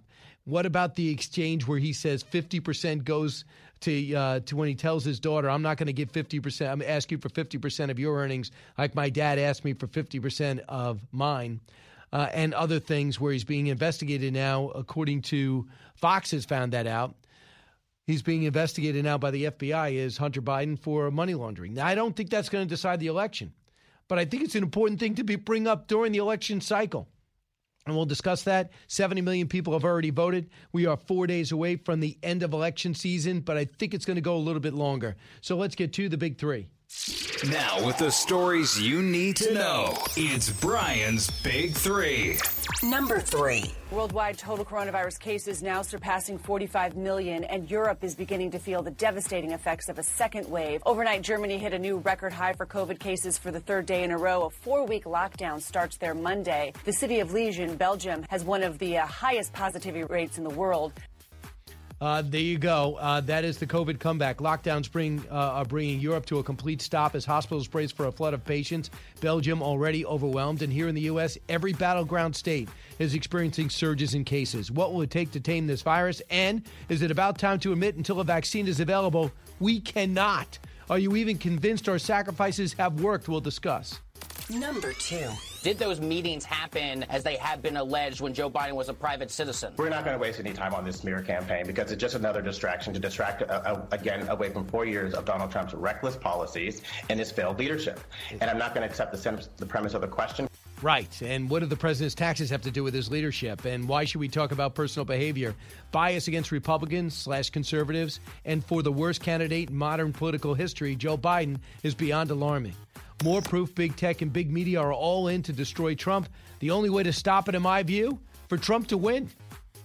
Number 1. Don't believe these polls. The Trump vote is always being undercounted. Pollsters, when they actually call a real Trump voter, the Trump voter is very suspicious of the deep state calling them and asking them who they're voting for. Whatever they're saying the Biden lead is, cut it in half. That is Michael Moore, the very liberal documentarian. 4 days till the pseudo-end of election season. The polls, the analysis, the final messaging on the economy, the coronavirus, and in the president's case, the Hunter hijinks dominate the messaging and the stump speeches. Also, a look at like a death match for control of the Senate. Mitch McConnell says 50-50, they hold the majority. We'll have to see. Joining us now is Shannon Bream, Fox News' chief legal correspondent, and she also switches outfits and then anchors Fox News at night at 11 o'clock. Shannon, welcome back. Brian, sometimes I don't have time to change the outfit, and I wear the same outfit. Do you change your hair? Do you change hats? Sometimes I'll change earrings, and people do notice. They do notice. Shake it up a little bit. Where's the legal scholar? You do the same. Never earrings. Never was even tempted to get an earring as a guy. That was hot for a while. Well, it's one thing. It was, and there was a big thing in the 80s and 90s of girls getting multiple piercings. I think that's still a thing. And I remember getting in a ton of trouble because I got a double piercing in one ear. Just one. Mom thought it was sort of a signal of being a little bit loose. And did she make you take it out? No, it was my one bit of defiance. I was a really crazy rebel. So it's still there. I never put an earring in it, but the hole is there. Wow. Some mistakes you can't undo, Brian. Yeah, I do think, I always thought holes close. Yeah. Well, it's still active and waiting for a dangly earring to signal to the world just what kind of woman I am. So, Shannon, we have an election coming up in 4 days. Knowing that North Carolina has extended time in which to count the ballots, and North Carolina is doing that. Pennsylvania will be a couple extra days. I know Michigan got pushed back. It's not 14 anymore, but it's still extra. What percentage chance do you think we have a winner on November 3rd? Listen, it's got to be a blowout, or at least convincing one way or the other, because when you have critical states like the ones you mentioned who have these legal battles over ballots that could go on 4 days, listen, last time around, folks know that there were some states where it was thousands of ballots, not tens of thousands, not, hundreds of thousands that made the difference. So if those states are in play, if they're in flux, if there's any chance that, we're talking about a 5,000 or 10,000 vote margin and what could be left over, and we know a lot of ballots have not been returned yet. At least that's what the states are reporting. Do they flood in after Election Day? How long do they continue to be counted? Every state is different. I think there's a good possibility that you're going to have plenty of litigation that will start on November 4th. So what do you think the role of the rise in COVID cases throughout almost every battleground state? Well, it's right on schedule, isn't it? I mean, we were told that the fall is going to be bad. You got to get your flu shot, that COVID's coming back. The more people go inside, the more you're going to spread. And that's what they're saying, is that most of this is spread through small family gatherings and that kind of thing. I think it's important to note that, yes, cases are up. Thankfully, testing's up, so we have better tracking. I've been tested many times. I'm sure you have too. But that doesn't necessarily mean that deaths and hospitalizations are up. We're going to see some of that for sure. But thank God our doctors and our scientists have gotten much better with therapeutics. The vaccine, we're told, is weeks away. So I think, listen, it's been predicted, but so many things have been predicted about this that have not turned out to be true that I'm just, like most people who want to look at data and hard numbers, I'm a little skeptical about being told the worst is still ahead. We've been told that so many times. I think we just have to wait and see. But of course, I think it makes sense that cases are up. I've seen some out there referring to it as a case-demic, meaning, numbers are up. But we've got to watch those hospitalizations and deaths because those are the critical numbers. True. what I figure out, if you look at the numbers, everybody says if the president's underwater, not on the economy, but on handling the coronavirus. And if it comes back, that benefits Joe Biden. But there's something else out there for a reasonable person to look at. And I've been pointing to this for the longest time, Europe. I'm reading, Thomas Friedman and other people, why don't we do what Germany and Italy did and shut it down? And this way we'd have a great summer if we just sucked it up and had a national program. And we see these horrific numbers in France, total shutdown in Germany, total shutdown in Belgium. They're about to have a total shutdown, and they're rioting in Turin and in Rome in Italy. We're seeing regional shutdowns ineffective in the UK. We see Melbourne basically been told, don't leave your house in Australia. Yeah, there are success stories, but in most of the 180 countries, all handling it differently, we're seeing a resurgence. And I think that the reasonable, rational person will say, I don't know if I could really blame the guy in charge anymore. How do you feel about that? I mean, right, because we've been told, like you said, look at Europe, look how great they're doing. We've completely messed it up here, and we didn't read the signals right, we didn't do it right. But there is a lot of data now to look at these countries that had the extreme lockdowns that are now reopened again. I think some of this a lot of it is just beyond human control. That doesn't mean we don't try to make the best decisions, save as many lives as possible. Yep. Try preventative efforts, certainly protect the most vulnerable, the nursing homes, those who are older, those with certain conditions. Like, we have to be smart, and those people need to be protected in every way possible. But we look around the world, and it doesn't seem like the extreme lockdowns are the solution to everything. And listen, I'm wearing my mask everywhere. I'm required to wear my mask. I'm happy to do that. But you also have to wonder, if we're all wearing our masks now, and we were told that was going to stop everything, then why are cases back up? I mean, I try to look at the data, and I'm skeptical. I want to protect people. I have friends. I've known people that have gone through coronavirus. So I know personal cases, like we all probably do by now. I know it's legit. But some of the data doesn't add up with what we're being told. And if people are going to follow their leaders, their elected leaders in our case, we have to know and believe that the data matches what they're telling us. And there's some dissonance right now that we don't see match. Thank you for that. And I think we're going to realize that. And if there was an election season, I wonder what would have been different, after 9/11. If it was an election 2 months after, would we have united around George Bush or blamed him to get him out if you're a Democrat? So we'll see. I don't know if we've changed that much. So I'm looking at all these polls. Biden holds a 7-point lead over Trump in Pennsylvania, Quinnipiac. In Florida, Biden holds a 4 to 6 point lead over Trump, Monmouth. NBC Marist poll has Biden leading Trump in Florida by 4 points. Okay. And then there's this thing called maybe anecdotal or maybe real story of what's happening on the ground. And we see these big turnouts. We see these wild events. We see this passion. We hear people chanting, "We love you," to a president. Cut 8 is John Daniel Davidson of The Federalist, and he's talked about what he's seeing on the ground. We found a lot of enthusiasm for Trump all over Michigan and Wisconsin. Out in one swing county in western Wisconsin, we found a Trump ATV rally, which we'd never been to an ATV rally before, but this was just local people, not really political folks, some of whom admitted that they voted for Barack Obama in 2008, some in 2012, and they organized this massive ATV rally with flags and homemade signs and Trump paraphernalia festooning their ATVs. But that was the case a lot of places that we went. And again, as Chris said, these were swing districts, a lot of enthusiasm for Trump. And we're here in the flotillas. We see the parades, and we see it a lot of times in blue states. We see the crowds gather in Newport Beach.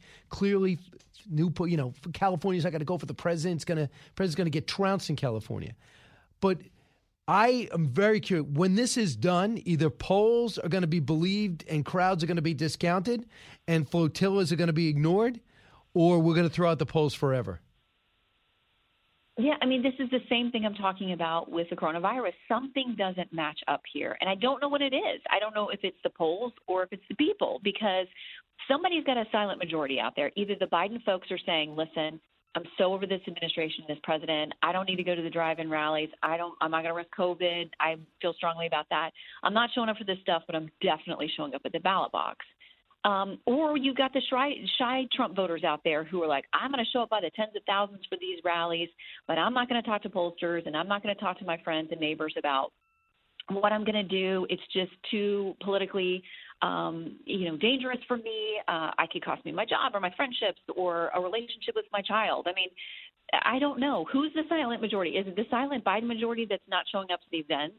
Or is it the silent Trump majority that's not talking to pollsters? I don't know. Something doesn't match here. So it will be really interesting to see how this turns out. But I fear that people on one side or the other half the country or a chunk, 40% on each side is going to be mad about what happens on Tuesday or however long it takes. But there will be a large segment of people who don't believe it one way or the other because, again, we have this dissonance between the polls and the people. It just doesn't match, and we don't know where the truth lies in between those two. And you have all these strange things happening. Of course, all the celebrities hate the president because that's how they've always felt about him. But when you have things like Lil Wayne, Mr. Lil Wayne, coming out last night with a picture to his 35 million Twitter followers and saying, I've talked with this president. I'm confident. I thank him for criminal justice. He's going to work on the Platinum Plan. I feel good about it. I mean, Twitter melted down about that. So it's just 2020 is such a weird year. I just don't know. Ice Cube, same thing, Platinum Plan. 50 Cent came out and said, I looked at this. It doesn't make any sense. Why would I give up 60% of my income to Joe Biden's plan? And this guy has lost everything 2 or 3 times, was in prison, bounced back. But he's one of these guys. I can't do his definitive biography, but evidently he's an extremely hard worker. He's an actor, rapper, writer. So I love those stories. I don't care how old you are or what you decide to come back in. And he sees criminal justice reform, and he sees a lot of hope there. And he got blowback from all people. Chelsea Handler, his ex-girlfriend, said, should I remind you you're black? How ridiculous a statement is that? Why is that an acceptable statement? She's your ex-girlfriend for a reason. Thank you. With a grain of salt. Didn't work out with you kids. Yeah, do you know what happened between them? I'm not intimately involved with what went down with Mr. Cent and Chelsea Handler. I don't know. But they were not. It was not a love match. It was not going to last. Okay. But listen, really quickly, I want to say Kanye obviously has been a very interesting voice in this whole thing, too. And I saw one of the polls that came out earlier this week in Minnesota, I think it was, showed him polling, because he did get on the ballot in a number of states, between like 3% and 4%. That is enough to swing an election. I mean, if people really go knowing he's not going to win, but it's a protest vote, and hey, this is America, you can write people in or do whatever you want.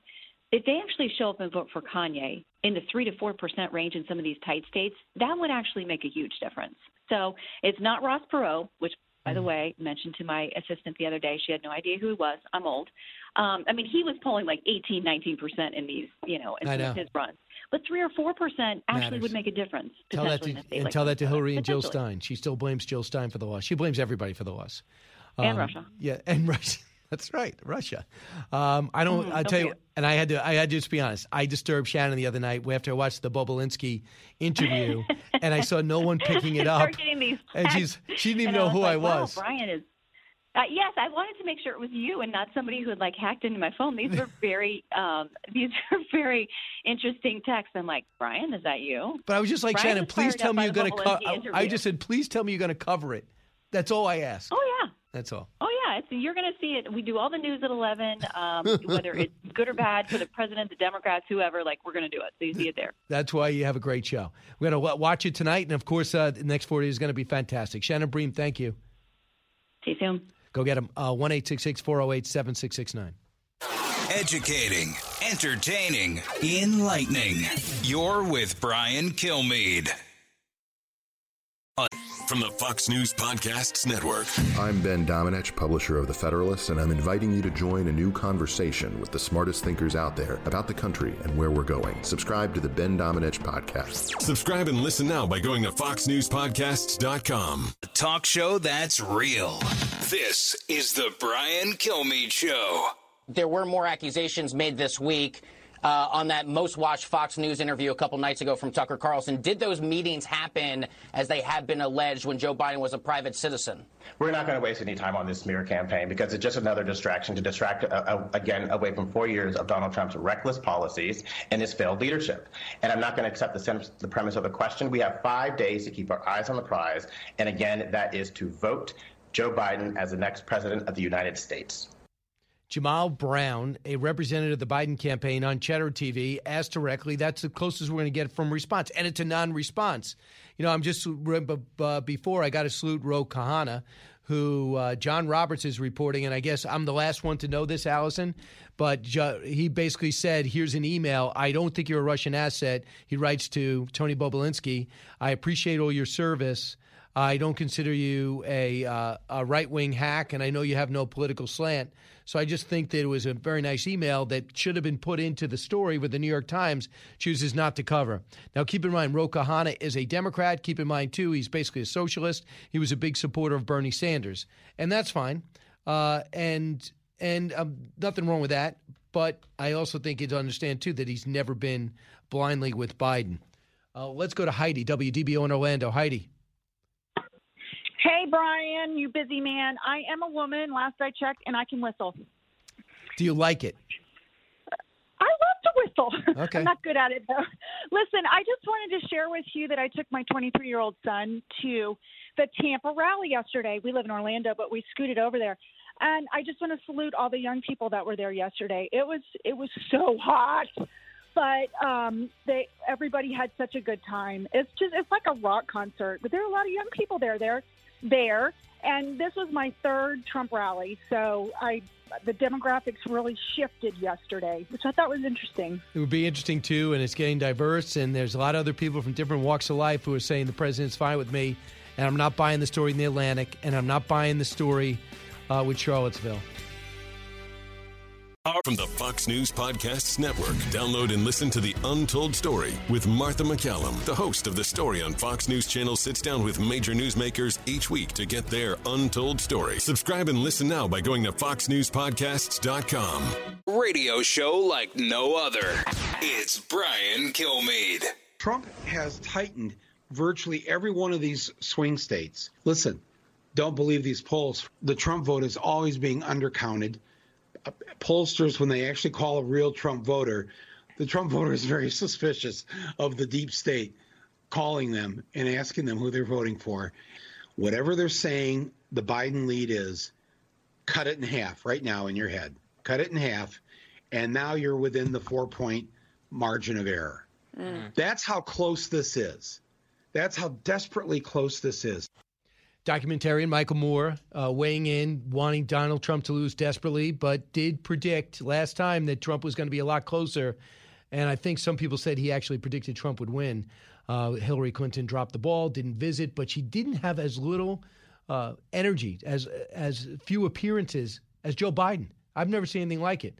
But was Michael Moore just trying to motivate people to vote who fear that Donald Trump's going to get another 4 years? Let's ask Will Cain, co-host of Fox & Friends Weekend, all set to host 4 Hours tomorrow, and then go on the road.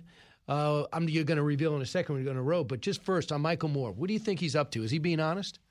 I think he is being honest. I think he's doing two things. I think he's a coach who's telling his team to play 4 quarters, finish the game, make sure you get out and vote. I think he's trying to motivate Democratic voters to ensure they turn out for their candidate. But number two, I think he is telling the truth. I think you can cut these polls in half. I think these polls are not to be trusted. I don't think they're good at measuring Trump voters. And I will disagree with something that our buddy Pete Hegseth said this morning.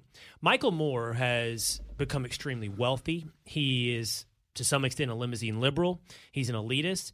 But I don't think he's condescending to the everyman. I don't think he's condescending to the middle-class voter out there. I think he genuinely wants to help middle America. He and I would have very different ideas on how you go about helping average Americans. But I don't think he is wholly out of touch with them.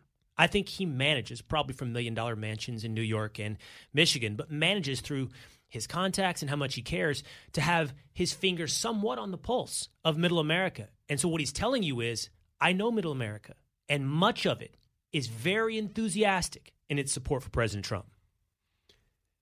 Not saying he would, you're saying that he wouldn't embrace the deplorable chumps, deplorable Hillary Clinton chumps. That's what Joe Biden called Trump supporters. I don't think you would hear something like that coming from Michael Moore. I really don't. I do not think he thinks so little of average Americans. He has very bad ideas for how to help them out, but I don't think he would get caught in the same situation that Hillary Clinton, or for that matter, Barack Obama did, with the progression from they cling to their guns and their religion to they are deplorable. So we got 4 days until we have the election comes to a close, but a few days, I know North Carolina possibly Pennsylvania, are going to be able to collect ballots afterwards, which is going to be torturous, especially with it supposed to be so close. I don't care what side you're on. If it's going to just bring doubt into it, I'm very disappointed the Supreme Court didn't step up because we still have time. If you have a ballot right now, find a way to get to the mailbox. My goodness, can you be a little responsible? I mean, you really have to put it on November 3rd and get it postmarked? So in the big picture, the polls were wrong with Hillary Clinton, but they had it all with the Hillary Clinton election in 2016. They had a margin of error. But it's been pointed out to me in 2018 they were pretty right. And what seats were going to flip and why. They feel as though they corrected it. And as I look at some of the polls that get a lot of publicity, the NBC Marist poll has Trump trailing in Florida by 4. In the Monmouth poll, always has Joe Biden leading 4 and 6 points, also in Florida. Biden holds a 7-point lead in Pennsylvania, according to the Quinnipiac poll. And I saw the Washington Post poll 2 days ago. Donald Trump trailing by 17 in Wisconsin. I mean, I don't know how that could be accurate, but you're on the hook. We have these numbers. These numbers aren't lying. You know, Brian, it's funny. I'm seesawing like everybody else. And by the way, I saw your tweet, I believe it was, or was it on Fox and Friends, where you said you stood in line for 35 minutes in Long Island. Yeah. Things are going much more smoothly in Long Island than they are in New York City. I stood in line for 3.5 hours. You did. To vote early this week. Now, by the way, that doesn't indicate voter suppression, and it would be nice if everybody on the left would stop using long lines as evidence of voter suppression. How is it we have record turnout and voter suppression going on at the same time? Yeah. It doesn't seem to jive. That doesn't go especially together. In New York. They want you to vote. That's right. But whether or not these polls can be trusted, I seesaw, man. So, first of all, you do the stories on Fox and Friends weekdays. I do the stories on Fox and Friends weekends. The enthusiasm level for President Trump is through the roof. We can literally see it in the streets. The rallies, thousands of people. Set aside the rallies. How about the events where President Trump doesn't even show up? The car parades on Long Island. He's not organizing. The ones in Beverly Hills. Beverly Hills. Right. With flags and car parades. And you're telling me that enthusiasm doesn't translate, or that it does translate, and it translates into a 17-point margin for Joe Biden? I can't buy it. But then yesterday, I spent all day reading whatever we want to call it, mainstream corporate media, all the polls. I read what you just read to me, and it's predicting a landslide for Joe Biden. How do I reconcile these two worlds? How do I reconcile these two news cycles? I cannot. I just hope it doesn't lead to people saying, I'm not going to waste my time and waste a vote for a guy that's going to lose. I'm going to stay home. That's my hope. I think if you look into the numbers, let's say you were breaking down a game instead of talking about the mood. When you break down a game, I think it really comes down to this. If the president loses Florida, it's done. If he loses Arizona, it's going to be extremely tough road to hoe because of what it says. They say if he gets North Carolina again and Florida, they could come in quickly if things are decisive enough where it's beyond the margin of error, let's say. And if he's able to hold Arizona, he doesn't need all the states he had last time. And he does have somewhat of a belief that he could flip New Hampshire and or Minnesota. So, and if you don't believe that, why is Joe Biden in Minnesota today?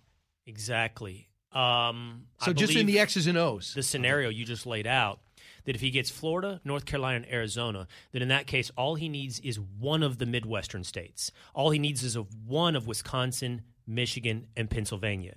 And I believe assuming Ohio goes to him. Assuming Ohio goes to him, exactly. And I have to think, less so with Minnesota, but between Wisconsin, Michigan, and Pennsylvania, President Trump has a very good chance to take one of those three states. And you realize if that does happen, this is a guy who's trailing nationally between 9 and 11 points. This is a guy that's never been leading Pennsylvania. He has never been leading Michigan. He has never been leading Wisconsin. He just recently pulled ahead in Ohio where he won by 8 last time. So the polls are telling you he's trailing. They say that Texas is now a toss-up. In Arizona, I have not seen him out front in Arizona yet. I don't believe that Texas is a toss-up. I'm from Texas. I do believe Texas might be trending towards more of a battleground state, but I do not believe it will be in 2020. And the reason it's trending towards a battleground state is because people are moving from California to Texas to get away from the politics that they voted for and somehow bringing those same politics with them to Texas. Here's a little insight. If you left California a reason, don't bring that reason to Texas. But that's personal and passionate to me. Can I interject on that? On. Do you think Governor Perry, in retrospect, regrets recruiting all those companies to Texas because it brought a lot of that liberal mindset? And perhaps Rick Scott, the same thing as he went to New York and tried to gut New York and bring industry to Florida? I don't think you would regret it. I think you have to make policies that are the best for your people and for your state. And creating jobs and inviting businesses to move to Texas was absolutely the right thing to do. You just hope that people would be rational enough to understand when they move there for those jobs, there's a reason they did so. Right. I want you to hear the thing I find most intriguing, I think as a relief, I hate the fact that one party has the black vote, the Hispanic vote, because it alienates. Then people say, oh, you're Hispanic, you're a Democrat. You're black, you're a Republican. Excuse me, you're black, you're a Democrat. When we all know the first Republican president was this guy named Abraham Lincoln, and we know that Frederick Douglass was a Republican. You know, Booker T. Washington was a Republican. It all changed in the 60s. We can go over that, but it's amazing that the African-American community doesn't go out of their way to make people earn their vote more. But perhaps things are changing. I look at Vernon Jones, a state legislator, a Democrat who's endorsing President Trump. Here's what he said last night, cut 14. Donald Trump appeals to African-American men. Why? Because Joe Biden destroyed an entire generation of black men through mass incarceration. And many black men died in jail because of those long sentences where they never got a chance to reunite with their family. We don't even talk about them. And look how many through the President's First Step Act that he's released from jail because of what Joe Biden did. So black men, yes, we've had a hard time. We've had a challenge. Matter of fact, it was Hillary Clinton that called us super predators. But Joe Biden also called us predators and said that we're a danger to his mother in her neighborhood. So let's be clear about this. Black men see Trump has actually done something for black men that nobody else ever has in recent time as president. I mean, that's what you're seeing. Ice Cube came out and said, I have this program. He was listening. He's already implemented it. Jared gave him 3 hours. And then you have Lil Wayne. And there was another one. You kind of surprised me. I was surprised with another rapper came forward. Little something. Pump. Little Pump, right? Little. Is it Lil or Little? Always Lil. Okay, Lil. So just say Lil. All right, thanks. Here's a guy who worked with Stephen A. Smith. He would get corrected a lot. So, I mean, why is this happening? Okay, I want to make 2 points. If I can, I'm going to answer your other question from a moment ago. You talked about the polling, how President Trump has never led in the polling. I saw this fascinating piece of trivia the other day. Every election, the loser of the presidential election at one time led in the polls. You can go back. Gore led Bush at one time in the polls. Romney led Obama at one time in the polls leading up to the election cycle, except for this one. That, in other words, if everyone's predicting a landslide victory for Joe Biden, he's never once led in. President Trump has never once led in the polls. So it'd be the first time you'd have somebody lost who never once had his surge ahead of the other candidate. You think about 2016, Hillary Clinton led the whole time. Yeah, I mean, she won the whole. She was always in front. So that would indicate we would be in for a historic election if President Trump didn't mount some kind of comeback here. Back to the black vote. I think what we're going to learn by the end of this is that President Trump will outperform in the black vote compared to how he did in 2016. He will outperform how Mitt Romney and John McCain did with the black vote as well. He will also outperform with the Latino vote compared to how he did previously and many of those same candidates. And it will reveal a couple of things. It will reveal that Twitter and social media is the biggest false indicator for where this country is at a given time. Twitter and social media is the leading source for the idea that President Trump is a racist and that everybody in the black community absolutely hates him. Now, perhaps the majority still buy that line, but increasingly those numbers are moving, and Twitter is leading everyone because the mainstream media often is an echo chamber of what's happening on social media in the wrong direction. I think the value of social media, and in particular Twitter, as an indicator of where the American mind is, will be completely lost. And then secondarily, the media itself will be exposed.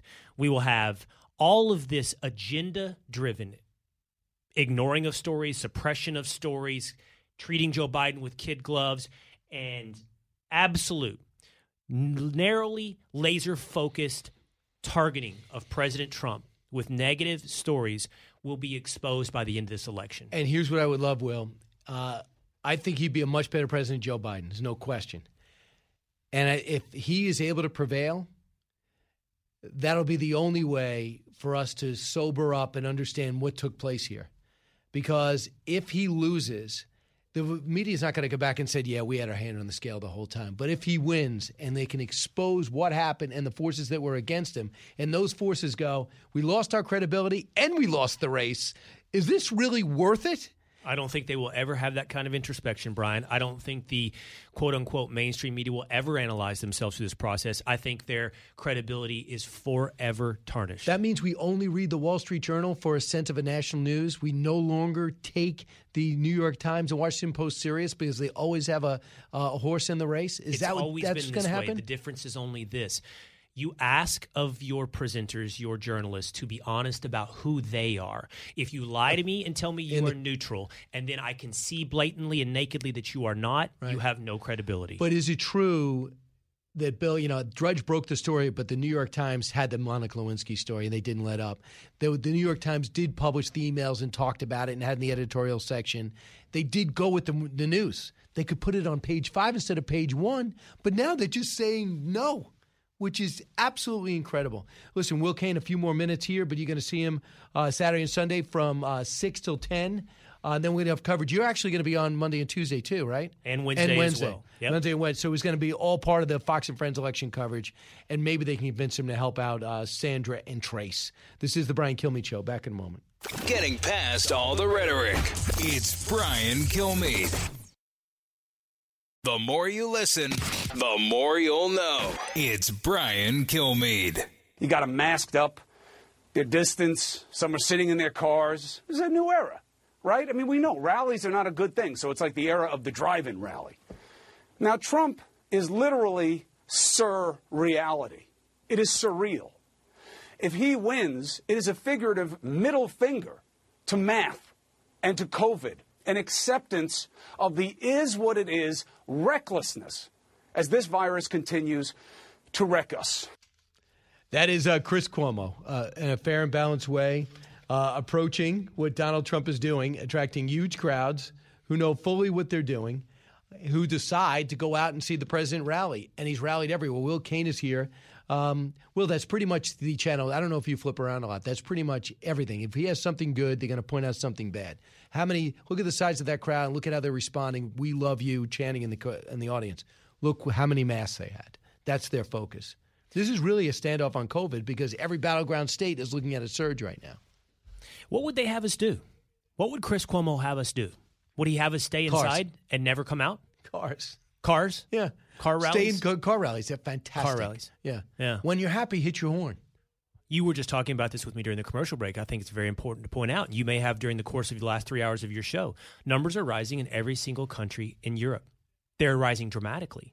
This is a country that was held up, a continent that was held up as a model with shutdowns and masking and numbers. They were said to have done it right. We were said to have done it wrong. Yep. What we are learning, what we should have learned already is we cannot control this virus. We can try our best to protect the vulnerable and balance out moving on with the rest of our lives. Not crushing our lives, not crushing our economy, not crushing our mental health, not crushing our children. Instead, balancing this and doing our best, not thinking we can control it to zero transmissions and following the lead of Chris Cuomo. Rather, following the words of Chris Cuomo. Not the lead, because I believe his actions do not reflect his words. And his arrogant governor brother, Andrew Cuomo, for him to come out, first off, to jettison that state cop because he was dating his daughter and send him up to Canada, that's another story. Only the New York Post would put that on the front page. Number two is he's like, look at how great I did. Yeah, look how great you did. You destroyed a city.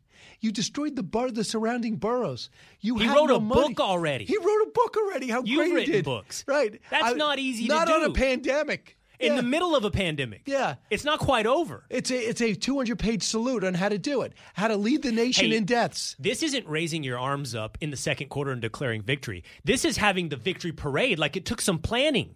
To write a book took some work. They're outside the arena right now, marching up and down, having a victory parade, and the game still got 2 quarters to go on this pandemic. Right. This isn't even Leon Lett.